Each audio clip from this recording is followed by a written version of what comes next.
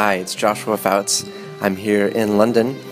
I'm interviewing Heidi Ting, who is a theater designer based here in London. She works internationally with projects in Romania as well as in London. She's originally from Hong Kong, which has influenced her art a little bit, and I'm going to ask her a series of questions about how her art is influenced by her interest in cultural relations, in a very creative and interesting notion about identity, and some of her current projects, one of which is looking at an interesting sort of serendipity software that has some light cones in it. So I'll talk a little bit about that. But Heidi, I'd like to start first by asking you if you could tell us a little bit about your interest in cultural relations and how that has influenced your theatrical design. Right. Because I was from Hong Kong, which is, how to start.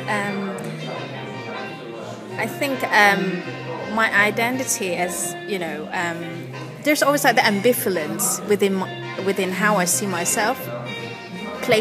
By placing myself in different contexts or environment, and sometimes it makes me more flexible in dealing with designs and projects because that makes things, I can view things from different angles, and I like doing hybrid projects, where there's a mix of things, and the mannerism in mixing things is really important to me in terms of my project, so it's not just mixing things, but it's about the politics and the relation between these different elements relate to each other. Yeah. So part of this inspiration this conversation came out of a conversation that I had with Veronica So, the editor of Land magazine, who's asked me to do this as sort of a preliminary collaborative project that we're doing with Land magazine, and Heidi Lee, who's a friend as well. And one of the projects that cuts through all of their work is the notion of identity. And as we were talking earlier, you present some interesting notions about your own personal concept of identity, particularly as it relates to being a theater designer. Maybe you could tell us a little bit about your concept of your own personal identity.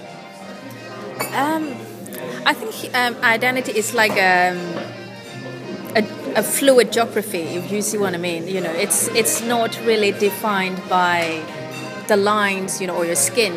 Sometimes I see a person or an identity as a fluid state. It's constantly in a flux. Of course, everyone has an original point, but it's not really where you come from that matters, but where you're going or where you're at the moment. And that places the identity or that person in a momentous changing state, which opens up the possibilities of identity and the way that the person interacts with her environment.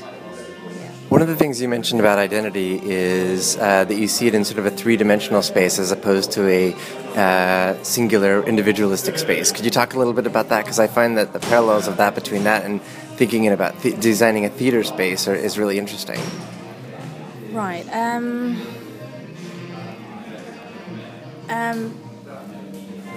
That's because everyone interacts with others. You get inspired, you get influenced by other people every day, and because I read, instead of looking at it's like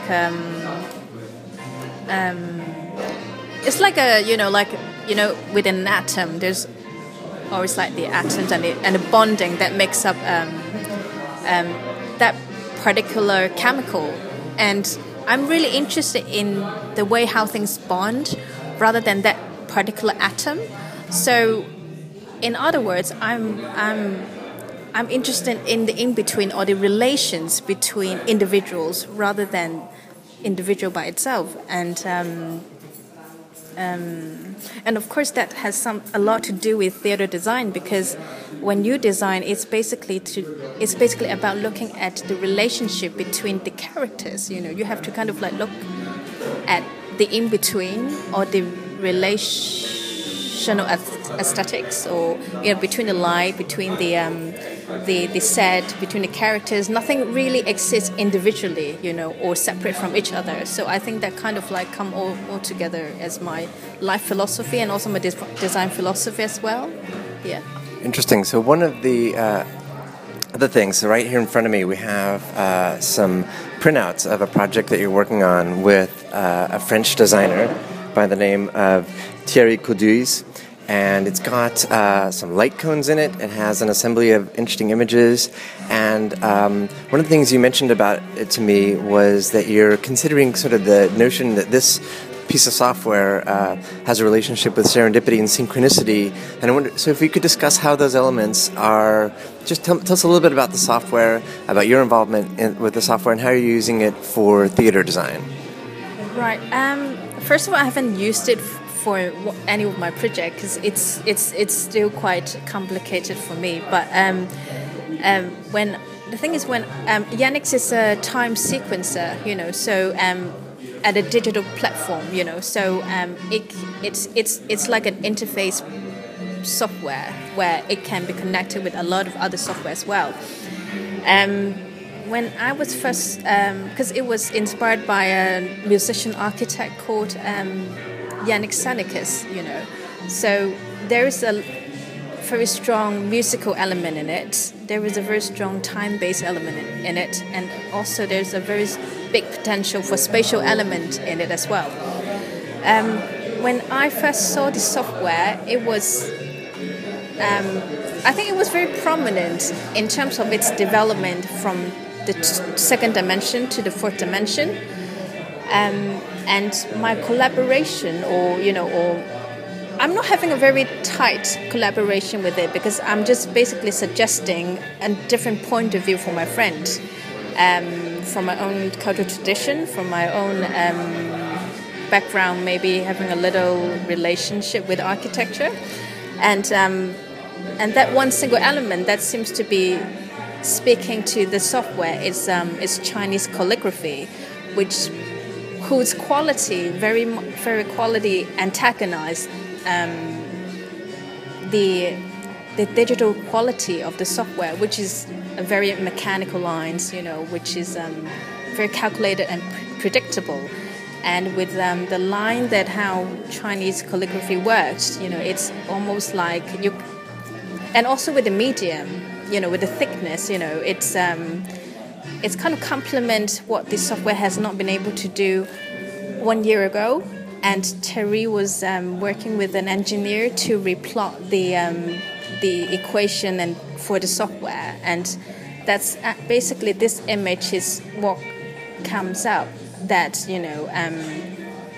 things become more organic, more landscapey, and more I think more organic in terms of lines and stuff. So tell us a little bit about the project you're working on in Romania right now, and any other projects that you're working on that are sort of new and exciting and inspiring to you. I was currently working on a project with Silvia Dumitriu, who is a Romanian director at this theatre called the Bulandra Theatre. We're trying out a new performance space on top of the main stage. This is, I think that's because their artistic director want to kind of find new possibilities in the narrative of the contemporary play that they're working on. So what we're working now is it's this play by David Oppen called Proof.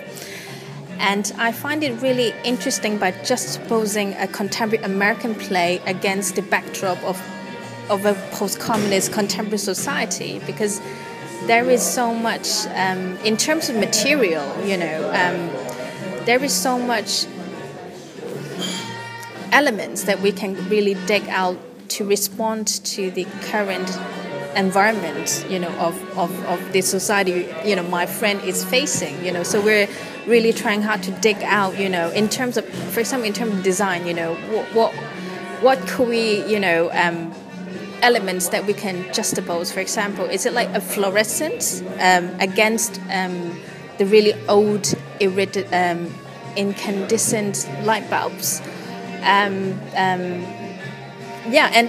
also I'm trying to kind of find out what's the Romanian surrealist could be adapted to a more contemporary manner without losing its essence from its own cultural heritage. So, And so, for people who'd like to learn more about your art and your projects, where can they go on the web? Sorry? Where can people go on the internet to learn more about your work? It's at Behance, so it's www.behance.net/HEIDELIATHY. Excellent. Thank you so much. This has been a great conversation.